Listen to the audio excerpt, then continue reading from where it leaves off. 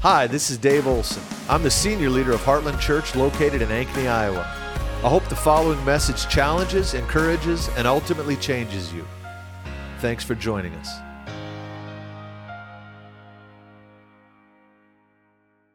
What a wonderful day. It's a beautiful day out, Resurrection Day. I tell you what, after that worship, I could go home satisfied. I don't know if you felt it. It was like on that second to last song, it just, the atmosphere shift and Jesus came in the room. So, hallelujah. All right, we're going to preach in a suit this morning. Someone asked me, they said, Pastor, are we marrying or burying? I said, well, we're celebrating someone who wouldn't stay buried. Amen? So we're... Happy Easter, happy Resurrection Day to you. All right, let's go ahead and turn to John chapter 20. I want to look at the resurrection. You would not believe the pressure for a pastor on Resurrection Sunday to preach on this age-old theme in a new and fresh way. And so, man, I always wrestle over, God, how do we explain the glory of the resurrection in a new way? And so I've been just wrestling with the Lord. I've got about 17 different sermons opened up on my laptop. So let's pray. Now you're really going to pray so that we can land this by noon. Let's pray. Father, we thank you, Lord, for your word. And Lord, we thank you for what you just did in worship. Jesus, that we get to worship a risen Savior. We don't look back at some eulogy and memorial of a good man that died. But we worship a living Christ who kicked the end out of the grave and annulled death. Lord, we thank you. Hallelujah. Lord, speak to us this morning, we pray. In Jesus' name, amen. I want you to turn to John 20 and 21.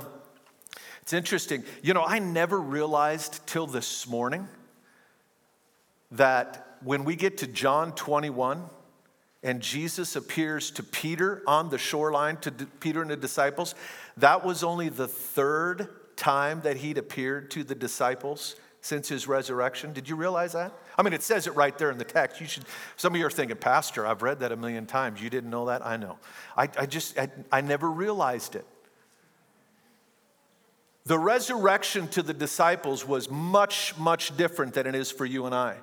We have the luxury of starting our walk with God on this side of the resurrection. So everything is evaluated through that lens. But the disciples started on the other side. And they went through this building of the kingdom, Jesus' ministry for 3 years. Jesus was preaching about the kingdom. And they not only had the promises, but they had their perception of the promises. And how many of you know often those are two separate things? God gives us promises, and then we have our perceptions. And the difference between your perception and the promise is the measure of your disappointment. It's the measure of your disillusionment. And the disciples had these perceptions that Jesus was going to set up an earthly kingdom and he was going to ascend to the throne and overthrow Rome. And they were getting on the ground floor of this thing. They were looking at cabinet positions. And then all of a sudden, Jesus gets arrested. Peter pulls out a sword, whacks an ear off. He's ready to go to battle because he's seen what Jesus can do. With just a word, when they said, Jesus said, who are you looking for? They said, we're looking for Jesus of Nazareth. He said, I am. And they fell over. They got back up. Peter thinks it's on, man. He pulls out his sword, whacks off an ear, and I guarantee you he wasn't aiming for the ear. Peter was fearless in that moment. And Jesus pushes him aside, picks up the ear, heals it. Don't you know that freaked the guy out? I doubt if he was one that was swinging the hammer that day after that encounter. They watched Jesus go through the trial, the beating, and then the hanging. And Jesus had warned, especially Peter, the one who yanks out his sword and is ready to go to battle. He warns me, he said, Peter, before this is all over, you will have denied me 3 times. And Peter, with all confidence, because of what he'd seen, and he meant it. Remember, this is a guy who was ready to take on the Roman army with a little sword. And Jesus rebukes me. He said, Lord, you told me to bring it. He's ready to take him on. And throughout the trial, we see Peter denied Jesus 3 times. And it says explicitly in the Gospel of Luke, the last time he denies Jesus, he's in the proximity of Jesus, he's close enough, and it says that Jesus caught his eye. Don't you know that was devastating? Because Jesus really did love the Lord. He loved Jesus. He was willing to leave it all. In fact, the day of the biggest haul in his business, Peter was self-employed. He was a fisherman. And the biggest haul he ever brought in was the day he walked away from it all and followed Jesus. He was all in. And now in this moment, he's denying he ever knew him. And in that moment, he looks up and Jesus catches his eye. And he's cut to the heart, and it says he went out and he wept bitterly. Peter was devastated. Not only did Jesus die, but all their hopes, their dreams, their perceptions, and to them, all the promises died on that cross that day. And so we have 3 very dark days. We have the luxury of celebrating it on this side. We look at it through the resurrection and view the cross. They experienced the cross without a resurrection. And it was a very dark time. And so we see when Jesus shows up in the resurrection, their response, I don't know about you, but it isn't what I would have expected it to be. I would have expected backflips. I'm talking party poppers. Woo, you know. They would have been freaking out. But there was a more subdued response from the disciples. We need to ask ourselves what was going on. Why was it more subdued than we would have imagined? Let's read in John 20. We're going to read somewhat of a big portion of Scripture here this morning. Early on the first day of the week, while it was still dark, Mary of Magdalene went to the tomb and saw that the stone had been removed from the entrance. So she came running to Simon Peter and the other disciple, the one whom Jesus loved, and said, "They have taken the Lord out of the tomb, and we do not know where they put him." And to show their love for him, though they thought he was still dead, they were protective of his body. They loved him. So Peter and the other disciple started for the tomb. They were both running, and the other disciple outran Peter. It's interesting, the other disciple was John. He was humble enough to not refer to himself as John, but proud enough to mention that he beat Peter in a race. He said the other disciple outran Peter and reached the tomb first. He bent over and looked in the strips of linen lying there, but did not go in. Then Simon Peter came along behind him and went straight into the tomb. He saw the strips of linen lying there, as well as the cloth that had wrapped around Jesus' head. The cloth was still lying in place, separate from the linen. And finally, the other disciple who had reached the tomb first also went inside, and he saw and believed. They still did not understand from the scriptures that Jesus had to rise from the dead. Then the disciples went back to where they were staying. They still didn't understand. They were between the promise and the fulfillment, and they were at a loss of what was really going on. One of the things we need to understand is that death and resurrection is a strategy of heaven that God uses again and again and again. And if we don't realize that, we will get caught in the same disillusioned state that the disciples did. Let me say it again. Death and resurrection is a strategy that heaven uses continually. God will give us a promise, let the promise die, and then resurrect the promise. And it's what Paul refers to in 1 Corinthians chapter 2 as the hidden wisdom of God. What the Lord will do is he'll draw the enemy in with seeming victory. He'll do things that will make it look to the enemy like he's going to win. And it'll look like to the people of God that there's a sure defeat. And then in the death of the promise, then God will pull victory out of the jaws of death through a resurrection and turn the thing around. It's called the hidden wisdom of God, the secret wisdom. The problem with the secret wisdom of God is it's also a secret to us, a secret kept from us. When God is working and he's drawing the enemy in, God's like the master chess player. I know many of you have been reading Dutch Sheets' Give 'em 15 in the mornings. We often refer to it in prayer in the mornings. And last week, Dutch was quoting his brother, Tim Sheets, and something that he had written. And he wrote an article called The King's Gambit.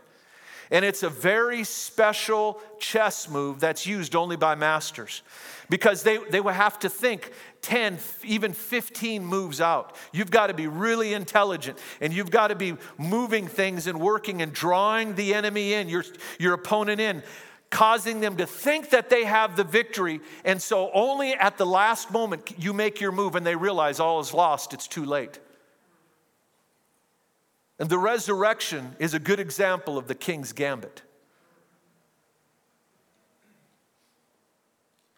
The problem is you and I aren't the ones moving the pawns, are we? We're on the board. We're part of this game. And often we are the bait that draws the enemy in. And so when God is working by his secret wisdom, by his hidden wisdom, and he's drawing the enemy in, causing the enemy to feel like he's going to win, it often feels the same way to us.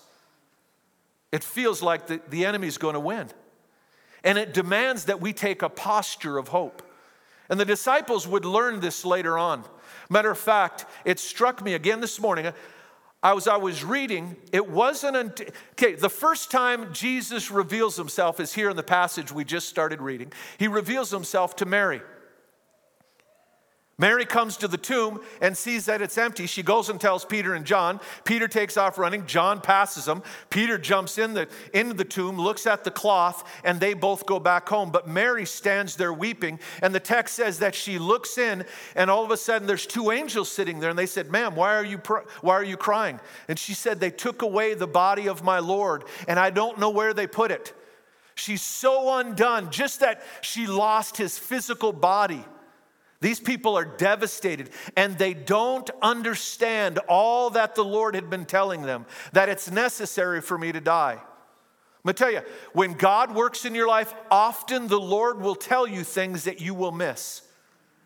And because you miss it, you'll be in the dark in the midst of God's working. And while he's luring the enemy in, he's testing your heart and developing your faith. Do you really trust him? And so she's weeping, and she turns around, and there's Jesus right there. And we don't know what form Jesus was in, because from here on out, again and again, we see Jesus showing up, and people know it's him, but they're unsure because he's in a different form. He's in his glorified form. They know he's a man, and he is a physical man. He even eats with them in his glorified body. How many of you are glad we get to eat in heaven? Hallelujah. Glory. I'm telling you, there's going to be brisket in heaven. Glory to God. Did you feel that? There's an anointing came in the room. So Jesus was a man, but he was in a different form. And they were struggling to understand who he was. And she turns around, he's standing right there, and she says, she thought he was the gardener, and she's talking and pouring her heart out. And he says her name. He says, "Mary," and she loses it. She says, "Rabboni," teacher. She realizes it's the Lord because of the way he says her name. And he says, "Hey, don't embrace me. Don't hang on to me. I haven't yet presented myself to the Father." Now, this isn't what I'm preaching on this morning, but you got to catch this. The love of Jesus for Mary. Number one, in Jewish culture, a woman wasn't even able to be a witness in a trial.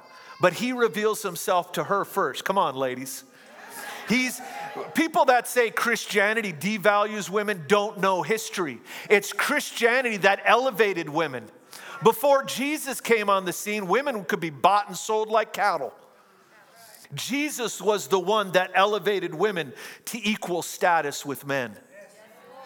He chose to reveal himself to a woman first. And he was on his way to present himself to the Father.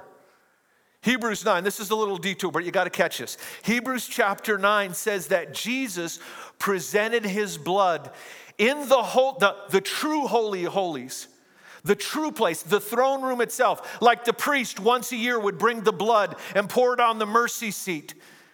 Jesus was the priest, and his blood was the blood. He was the lamb, he was the priest. And he went into the true Holy of Holies and presented his blood to the Father to purchase redemption. The ultimate moment in all of history. And yet he pauses and stops on his way to seal our redemption because he's just got to let Mary know. Mary, I had to drop by and let you know I'm arisen. I'm alive. He paused in the salvation act. I don't think you're getting this. I'm not communicating it well. But the love he had for Mary. I could just lay down and have church on that right there. The love he had for Mary.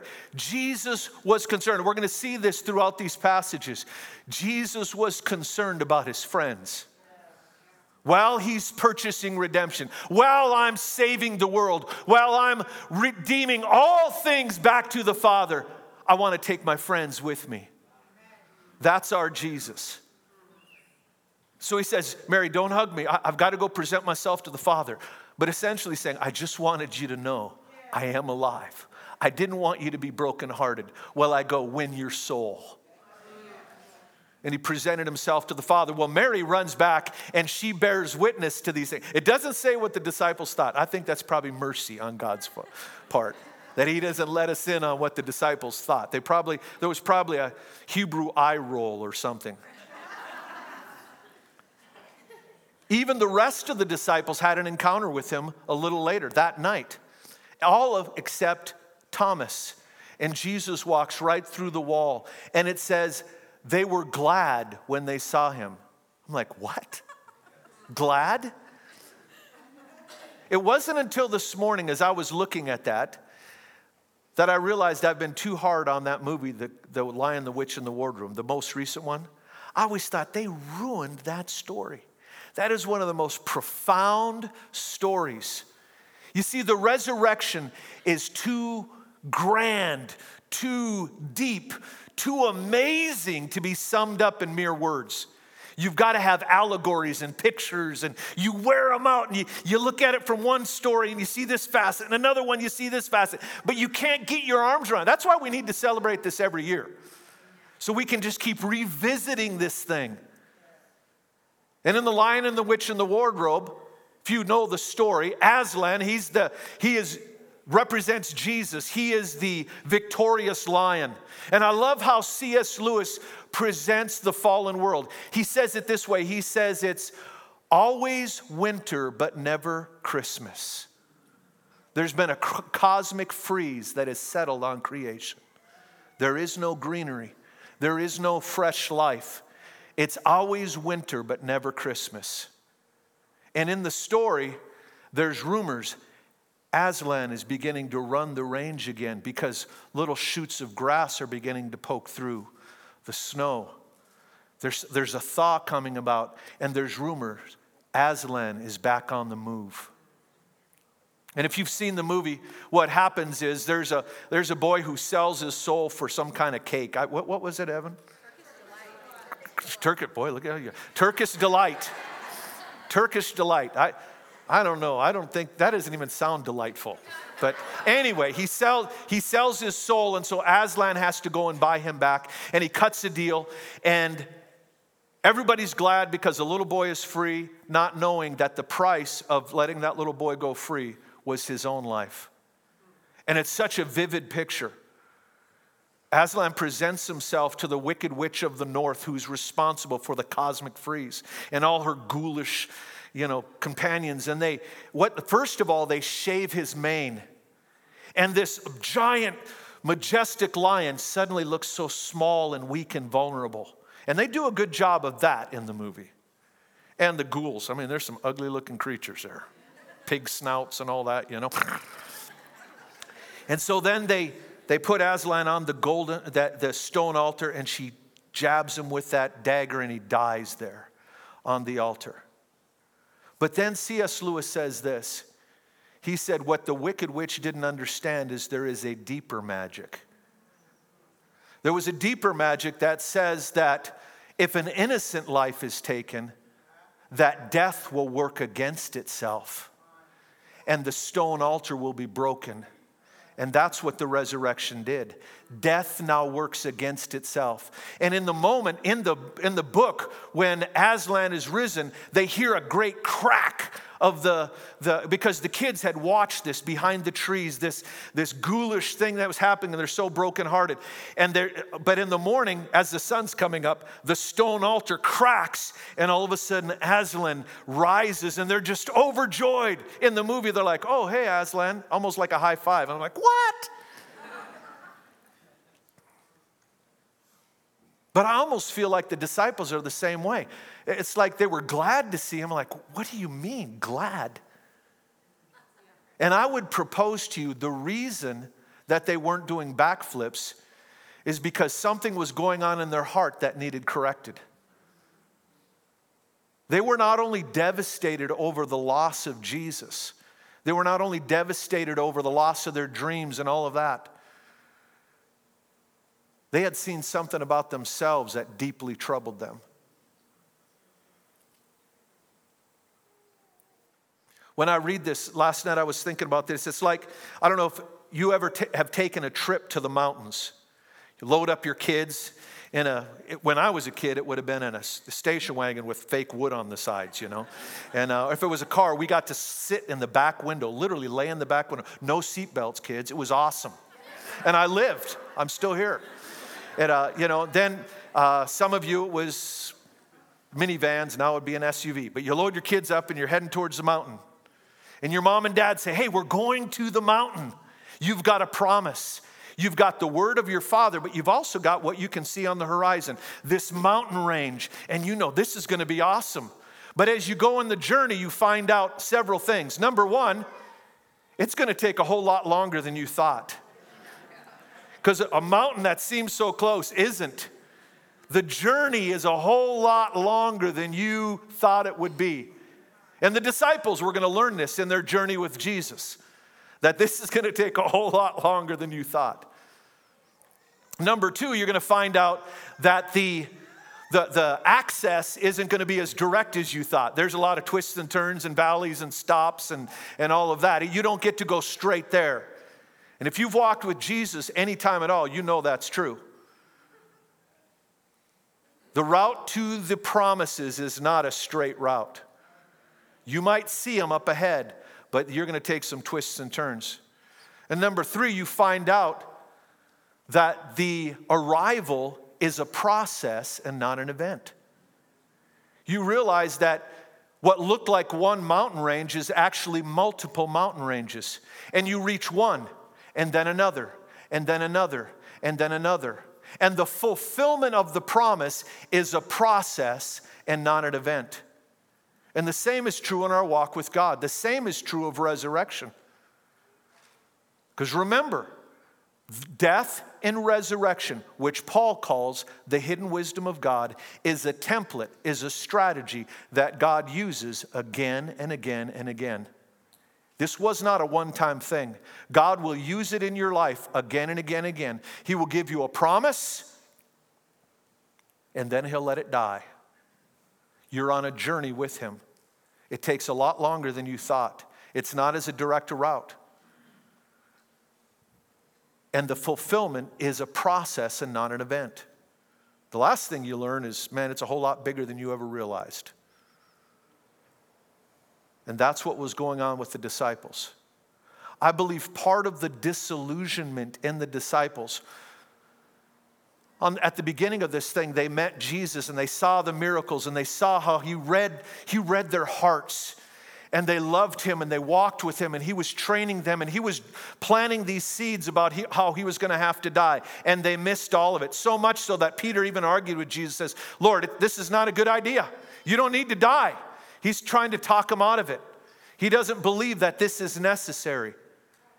And we see Jesus willingly lay down his life, and Peter and the disciples are devastated. They're disillusioned. And they're hiding because of their fear from the Romans and the Jewish Sanhedrin Even after they saw Jesus resurrected, they continued to hide behind the locked doors. It wasn't until they were filled with the Spirit that they became fearless. You realize that? Seeing him as the resurrected Jesus wasn't enough to make them as bold as a lion.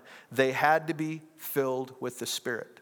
Now that's one for Pentecost Sunday, but it bears repeating. And so they're devastated, and Jesus presents himself to them. And we pick the story up. Look at verse 20, 26. A week later, his disciples were in the house again. This time, Thomas was with them. That absolutely blew my mind. That Jesus waited an entire week to return. I never realized that. Jesus is resurrected, and it says later on in this chapter that was the second time, and the third time he revealed himself. So it wasn't like this was just one of the times among many. No, Jesus presents himself to his disciples the evening of the morning that Mary had the encounter with him, and then he waits another week. Thomas had to wait a week to find out if this thing was real. And Thomas said, I won't believe it unless I could put my finger in his hands and my hand in his side. He's still doubting it. This is too big. This is bigger than they thought. It's too much for him to take in. And Jesus waits a whole week. It begs the question, what in the world was he doing during that week? I would think the most important thing that Jesus had to do during this time was to hang out with his 11 disciples and pour into them, invest in them, and explain what he's going to do. But he waits an entire week. I don't know what he was doing. Scripture does say when he was ascended that he spent 40 days and he taught on the kingdom. I don't know who he was teaching, or if he was just hanging out with God, or maybe he was going back to heaven. I don't know. But there was something going on there, because there was a difference between Jesus presenting himself to the Father and the ascension that the disciples witnessed. That was his enthronement. And so there's something going on here, but he waits a whole week. I believe, well, let me put it this way. God's absence from your life is always very strategic. Whenever God's hiding from you, it's for a purpose. And it's not because he doesn't like you. It's because he's trying to do a work in your heart. And Jesus was trying to get at something in the disciples that he's going to really poke on in the third visitation. He's trying to get at something in these guys. And so he walks in the room. This is the second time. He came and stood among them and said, "Peace be with you." Then he said to Thomas, and this was his way of saying, "Thomas, I heard what you said." Listen to what he says. "Put your finger right here. See my hands? Reach out your hand and put it on my side. Stop doubting and believe." You ever felt like you got caught? You said something, behind someone's back, and they come in and say, "I heard what you said." It's a big deal when that's Jesus.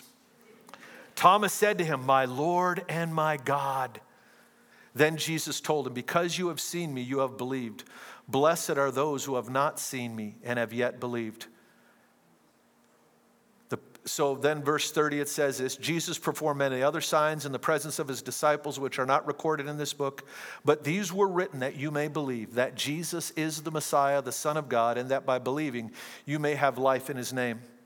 Now, we see this a number of times in Scripture. There's a few strategic passages throughout the Bible where it seems as though the story ends and then there's an addendum added. We see that in Samson's life, we see it in David's life, and now we see it in the gospel here. It seems as though that's the end of the story. The way that's worded, we wrap it up, the end. But then it adds this final chapter to John's gospel. Afterward, Jesus appeared again to his disciples by the Sea of Galilee. It happened this way. And John goes on to share one of the most poetic stories in all of Scripture.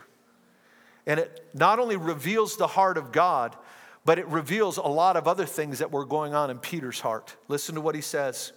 It happened in this way, verse 2 rather. Simon Peter, Thomas, also called Didymus, Nathanael from Cana in Galilee, the sons of Zebedee, the two other disciples, were together.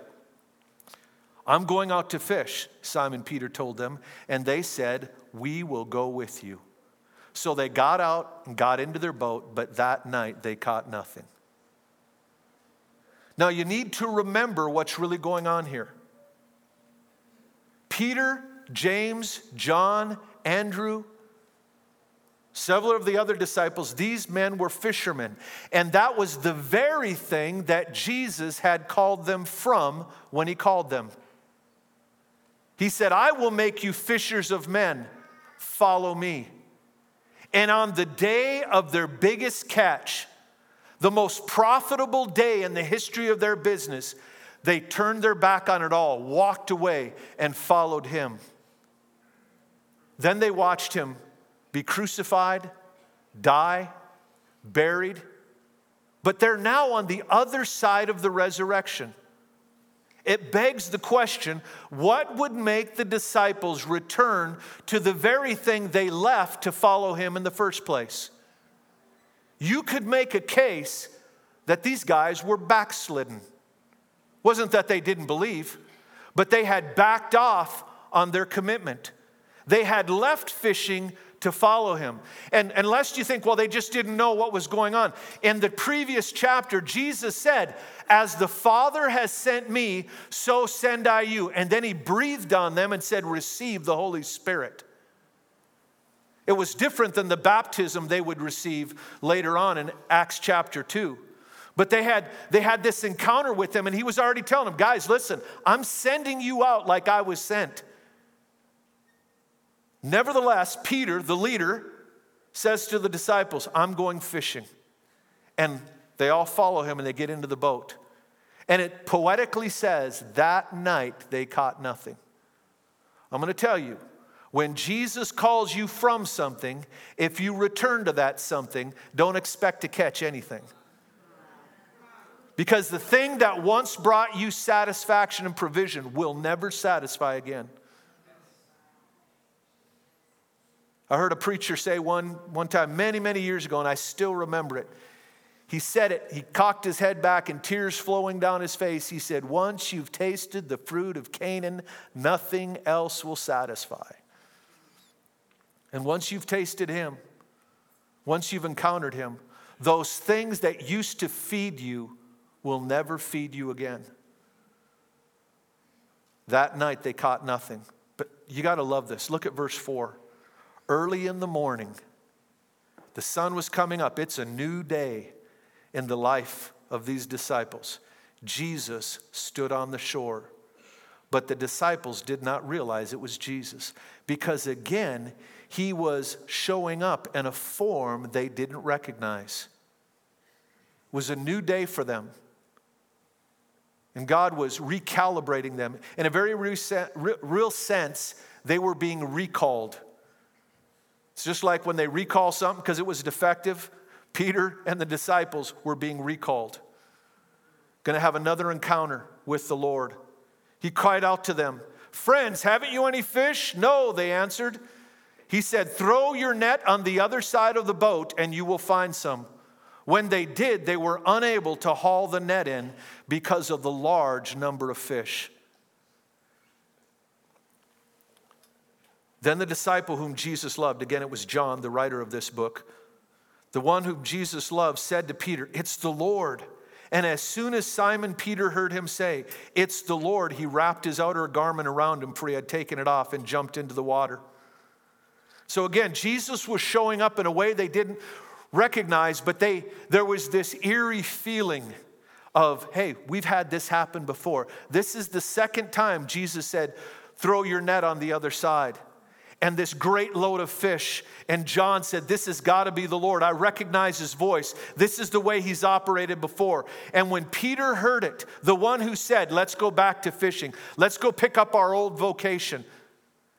Peter said, when John said it's the Lord, Peter grabs this garment and wraps it upon himself. I believe that represents his calling.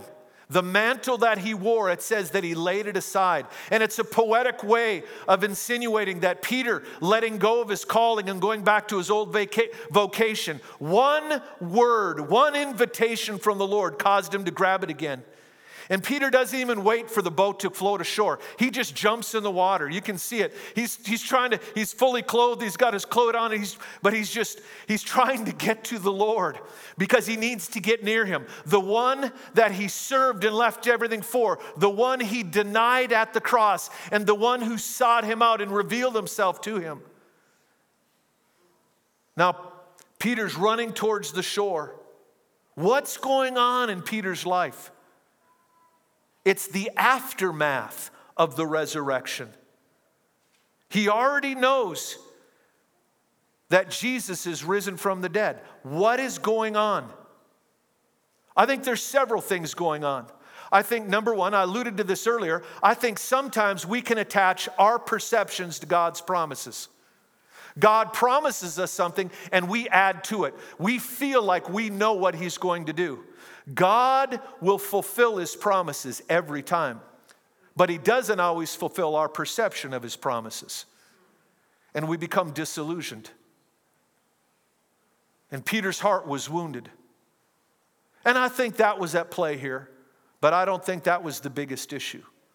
I think there was a deeper issue that Peter was wrestling with.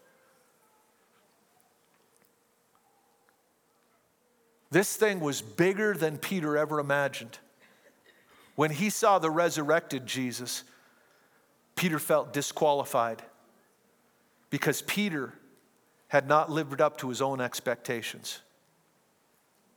Peter adamantly argued with Jesus, saying, I will never deny you. You worry about these other guys, Jesus, but I will serve you. I will follow you to the death. And Peter had proven that he really meant it by pulling out his sword and hacking off the ear of a Roman soldier. But when push came to shove, Peter denied he even knew him. And that was devastating to Peter.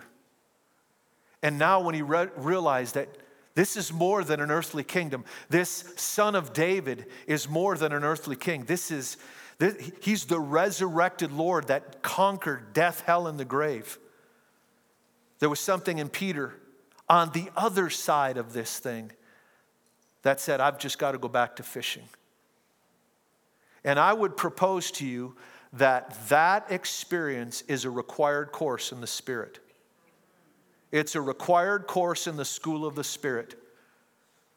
A lot of times we get saved and we know we have to be saved by grace because we know we can't do it on our own.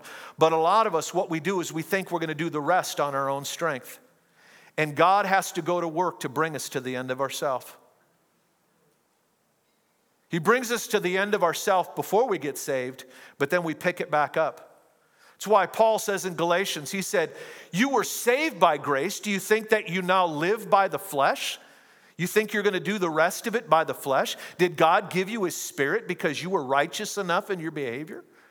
It's from grace to grace, from beginning to end. And so the Lord had to bring Peter to the end of himself. He had to come to the place where he realizes, God, if you use me, it's going to be all you. And there was this heart connection that Peter had with Jesus, that Jesus, I just want to be near you. Just hearing His voice made him jump out of the boat and start swimming to the shore. He wanted to be near Him. But Peter still didn't think he was qualified to serve Him. And so Jesus is going to recall him. Listen to what happens here. You got to love this. Some of you need to hear this. When you have failed God, Peter denied Him. What did Jesus do? We find no place here where Jesus, laid into him and said, see, I told you so, Peter. Matter of fact, on the front end, He said, Peter, I'm praying for you. When you do this, you're going to deny me. And just know that I'm praying for you. That as you're sifted, you'll not be found wanting. You're going to make it through this thing. And so what does Jesus do? He makes him breakfast. I don't know about you, but that so blesses my heart. That in his failure, in going back to the very thing Jesus called him from, Jesus searches him out, And what does he do? Does he get on his case and start, rebuking him? No, he makes him breakfast. It's an amazing thing. Verse 8, the other disciples followed in the boat, towing in the net full of fish, for they were not far from shore, about 100 yards. When they landed, they saw a fire burning coals with fish on it and some bread.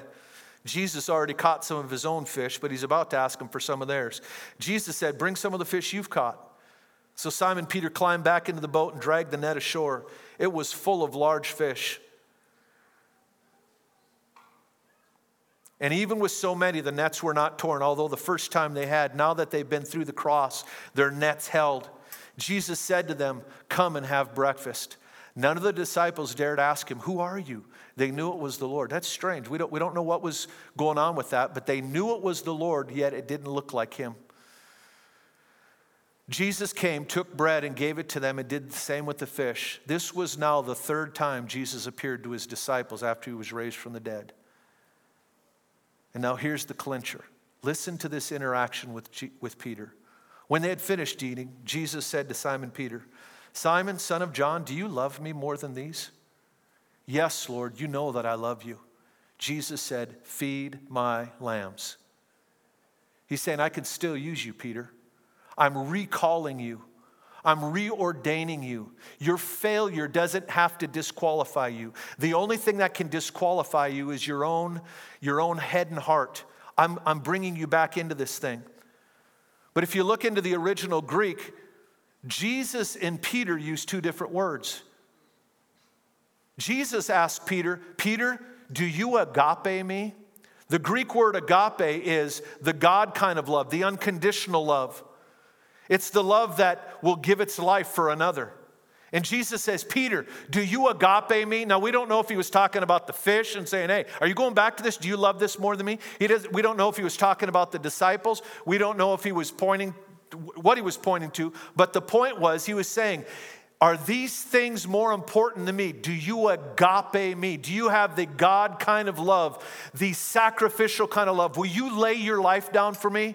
And the one who was so adamant and so confident in his ability to walk this thing out before the cross, after the cross, changes the term. And he said, Lord, you know I phileo you. You know I've got a real affection, Jesus. Lord, I love you like a brother. There's an affection that's knit my heart to you. I don't ever want to lose you. And the Lord said, I can work with that. It says he asks him a second time, Simon, son of John, do you agape me? He answered, yes, Lord, I phileo you. Again, Jesus said, take care of my sheep. And then it says the third time he said to him, Simon, son of John, do you love me? But if you look in the text, this time even Jesus uses the other word. Even Jesus questions Peter's affection for him. He said, Peter, do you really phileo me? And it says that Peter was hurt because Jesus asked him this third time, do you phileo me? And he said, Lord, you know all things. You know that I phileo you.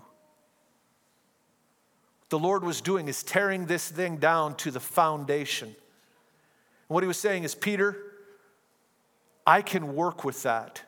Because I told you way at the beginning of our relationship, the first day we met, you follow and I'll do the making. I'm going to make you into something. And listen to what he goes on. He says, Jesus said, feed my sheep. Verily, very truly, I tell you, when you were younger, or you could say immature, you dressed yourself and went where you wanted. But when you are old, you will stretch out your hands and someone else will dress you and lead you where you do not want to go. Jesus said this to indicate the kind of death by which Peter would glorify God. Then he said, follow me. He recalls him. And what he was telling Peter is, Peter, I'm going to get you to the place where you walk in agape love. I'm going to get you to the place where you will be able to lay down your life for me. What I need from you is you simply to follow me. It's a beautiful picture of how the Lord interacts with his disciples and how he interacts with you and I. The Lord uses this picture of death and resurrection again and again God will give us promises, and we base our life on these promises, and we go after these things. And just like Christopher said during transition this morning, many of us have felt disappointed by God because we've put our perceptions on His promises. And in the midst of that, the Lord doesn't come and rebuke us. He searches us out. He makes us breakfast, and He draws us back to Himself.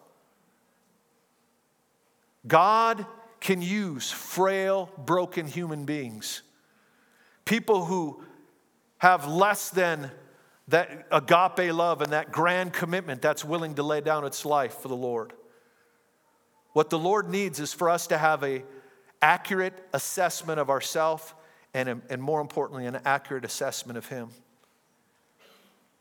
Disillusionment after the resurrection is proof that your faith was not in God, but your faith was in your faith. I remember years ago, I was going through something, I don't remember what it was, but I went to Quimby Collier. He's a father to me.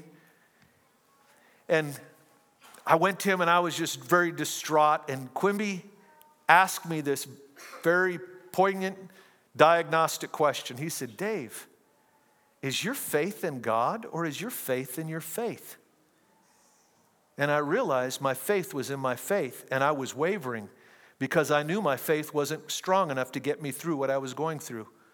And I thought that God was looking at me and saying, okay, buddy, if you don't have this level of faith, I ain't going to work with you. And that inadvertently brought me into faith in my faith rather than faith in Him. And what I needed to realize is it's not on me. Even in my failure, my faith is in Him. Matter of fact, that's why it's got to be in Him. Because I not only fail, I can be a failure. I've proven that. But our faith is in Him to pull us through. And what God did with Peter, what Jesus did with all the disciples, He would show up and withdraw and let that encounter just kind of settle. Because they were heading toward a promise, a mountain range. That wasn't an event, it was a process. There was range after range, encounter after encounter that was restoring their heart and causing them to realize that their faith has to be in Him, that they can't pull this thing off.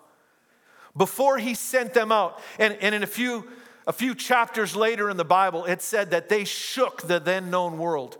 These guys who couldn't even stand at the cross. Matter of fact, the only one that stood with Jesus at the cross was the one from the youth group. That was a time for you guys to shout. Yeah. The only one, it was the teenager, John.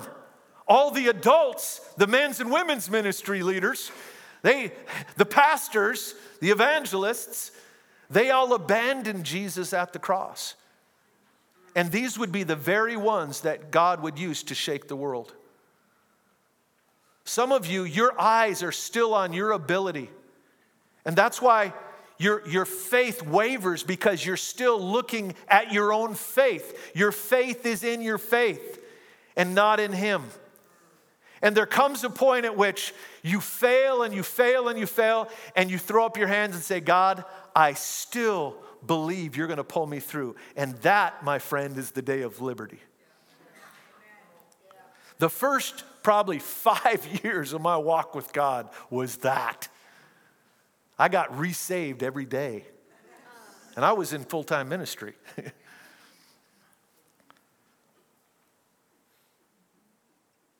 Man, the Lord is so good to us. I feel like I can't communicate it to you. When they denied Him, He made them breakfast. They still were walking away after they saw Him resurrected because they were so disillusioned with them. And that's what Jesus was addressing. Peter, I'm not even sure you phileo me, but I can work with what's in there. You follow me, and I'll still make you. That is the message of this passage. Thanks for listening to our podcast. If you'd like to help more people hear this message, you can get the word out by subscribing and sharing it on social media.